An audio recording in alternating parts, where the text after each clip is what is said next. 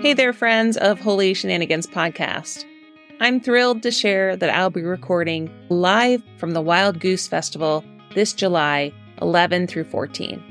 Wild Goose Festival is a transformational community grounded in faith-inspired social justice.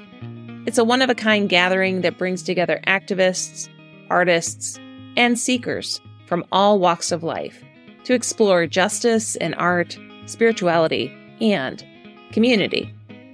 The festival will take place at Van Hoy Farms in Union Grove, North Carolina, and I'd love for you to join me there. From engaging workshops to inspired panels and interactive experiences, Wild Goose has something for everyone. So mark your calendars and let's be part of this incredible community that is committed to making a positive impact in the world. For more information, visit www.wildgoosefestival.org. As one of my followers, use a discount code A-TLE24. That's A-TLE24. And you'll get $50 off the price of an adult weekend ticket. We will see you there at the Wild Goose Festival to connect, to build community, and to work for social justice.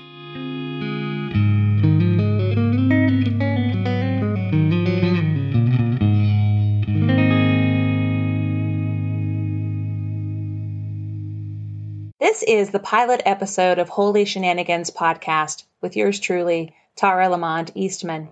I dedicate this episode to the memory of Justice Ruth Bader Ginsburg.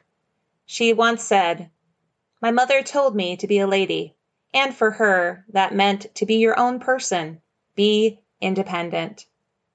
May her memory be a blessing, and may her words and her life encourage us to always be our own person.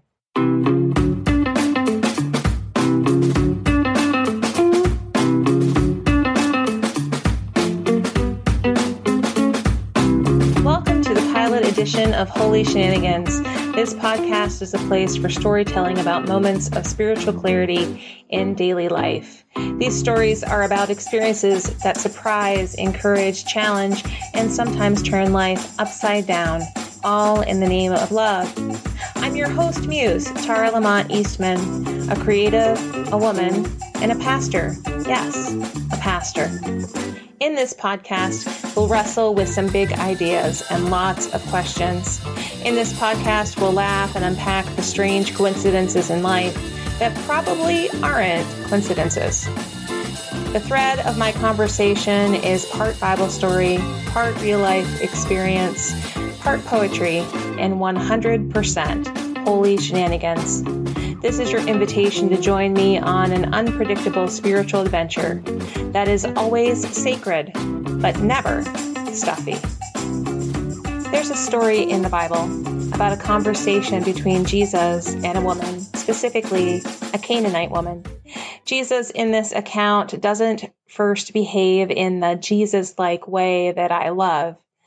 When the Canaanite woman comes to him for help, he brushes her off and goes so far to call her a dog. Yes, a dog. Really, Jesus? The woman is not put off by his comment, and she persists. She challenges Jesus to see that even dogs eat crumbs that fall from their master's table. These words work like a key in the part of Jesus' heart that needed to be unlocked. Before this conversation, Jesus thought he knew who he was called to serve. But this woman from a community that was historically estranged with Jesus' people called him out.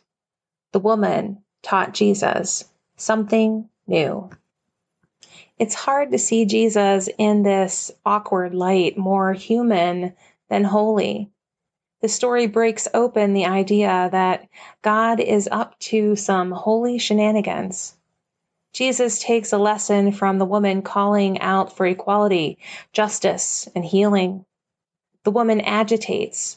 She shakes things up so that Jesus takes up his calling to shake things up too. I insist the agitating actions of the Canaanite woman not only taught Jesus something new, but her actions lifted up an important truth, that love is greater than all the things that try to divide us. This woman's agitation, her actions, her interruptions remind me of a few holy interruptions that helped me to see that the writing on the page of my life has not yet dried. There's space for something new, something challenging. There's space for something new and challenging for you as well. There is room for holy shenanigans. There once was a spider called Distraction, or Dis for short. I met this friendly spider sitting outside on a beautiful spring day. I was focused, I was ready. I was going to fill my notebook with all sorts of important words for people to read and to love. But as I continued to try to write, this spider would crawl across my page. I'd stop and kind of brush the spider gently aside, and I'd start to write again with more intention and more focus and more, angst. And the spider would show back up again. I'd write, and Dis would interrupt. I'd pause and write, and Dis would interrupt. When eventually I kind of gave up and said, I'll just write down a little story about Dis the spider. And as I wrote down these words about distraction, the spider seemed content and scampered off to be remembered in the pages of my notebook. This distraction from something I thought was so important reminds me that distractions are holy shenanigans moments. Speaking of distractions, I went to a prayer vigil several weeks ago. And at this prayer vigil, our focus was to pray for justice and peace in our city. People will come to these prayer vigils pretty loosely organized, but we wear our face masks, we physically distance. We meet in different parts of the city, different parts where there's been different incidences of violence, and we pray for peace in that space. The people that gather pray and hold space for hope and for peace. It's an eclectic bunch of people that gather for these prayer vigils. Some are religious, some are not, but what all of us have in common is a desire for peace and hope and love in our community. One particular day, there was a new person that distracted me because they were not part of the regular cast of characters in that circle of prayer. They came into the space with boldness. They shared their opinions and their thoughts with authority and strength. The power with which he spoke unsettled me. In a space that I assumed would be quiet and peaceful and calm, entered a voice of distraction, a voice of hurt, a voice of hope, and eventually a voice exhausted, collapsing onto the hot pavement. The distraction of this experience was not just one that I heard, but it's one that I saw. The man who collapsed on the pavement, weeping, had a small knit hat on the top of his head. What was so peculiar about this knit hat is that it was the adult version of a little hat that my grandson wore when he was about 6 months old. The vision of my chubby-faced, twinkly-eyed grandson with that floppy knit hat filled my heart with warmth. And then I looked at the man collapsed on the ground, lamenting. I thought, he is someone's beloved. He is someone's son. He is someone whose heart fills with warmth when they remember his twinkling eyes and his smiling face. The distraction of a knit hat reminded me of love. Love I have for my grandson, and love I am called to give and share with my neighbor. Love will use whatever distraction it needs to get our attention, to open our eyes to see, to call us to pause, to hear the message of love that is right in front of us. Love got Jesus' attention through the voice of the Canaanite woman. Love got my attention through a spider. And love got my attention through the powerful, hopeful, lamenting voice of a man wearing a knit hat on a hot summer day. In today's Jesus story, the woman is the hero.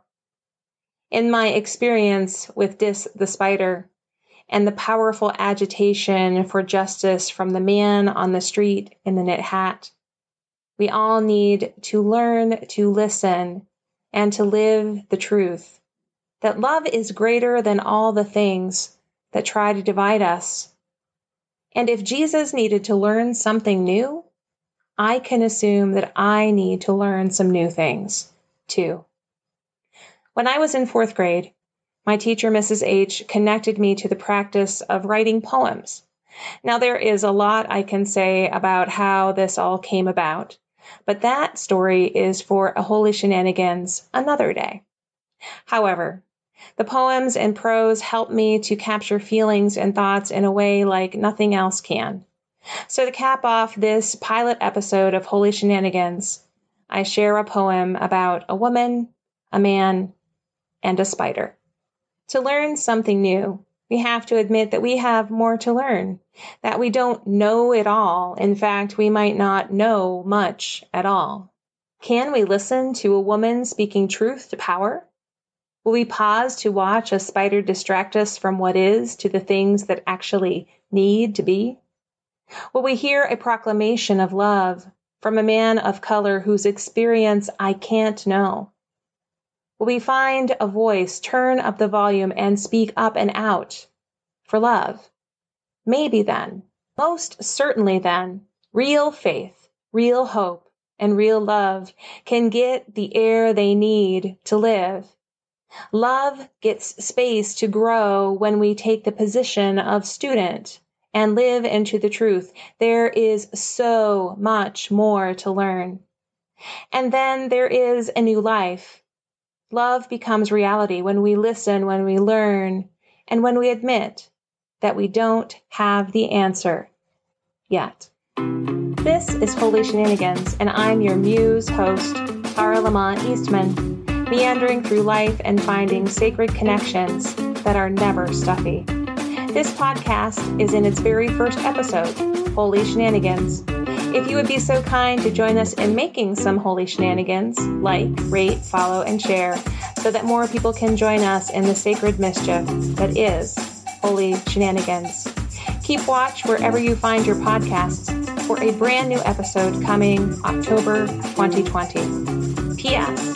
If you're interested in reading the Bible lesson mentioned in today's podcast, it can be found in Matthew 15, 21 through 28. Till next time, hold on to love and keep on the lookout for holy shenanigans.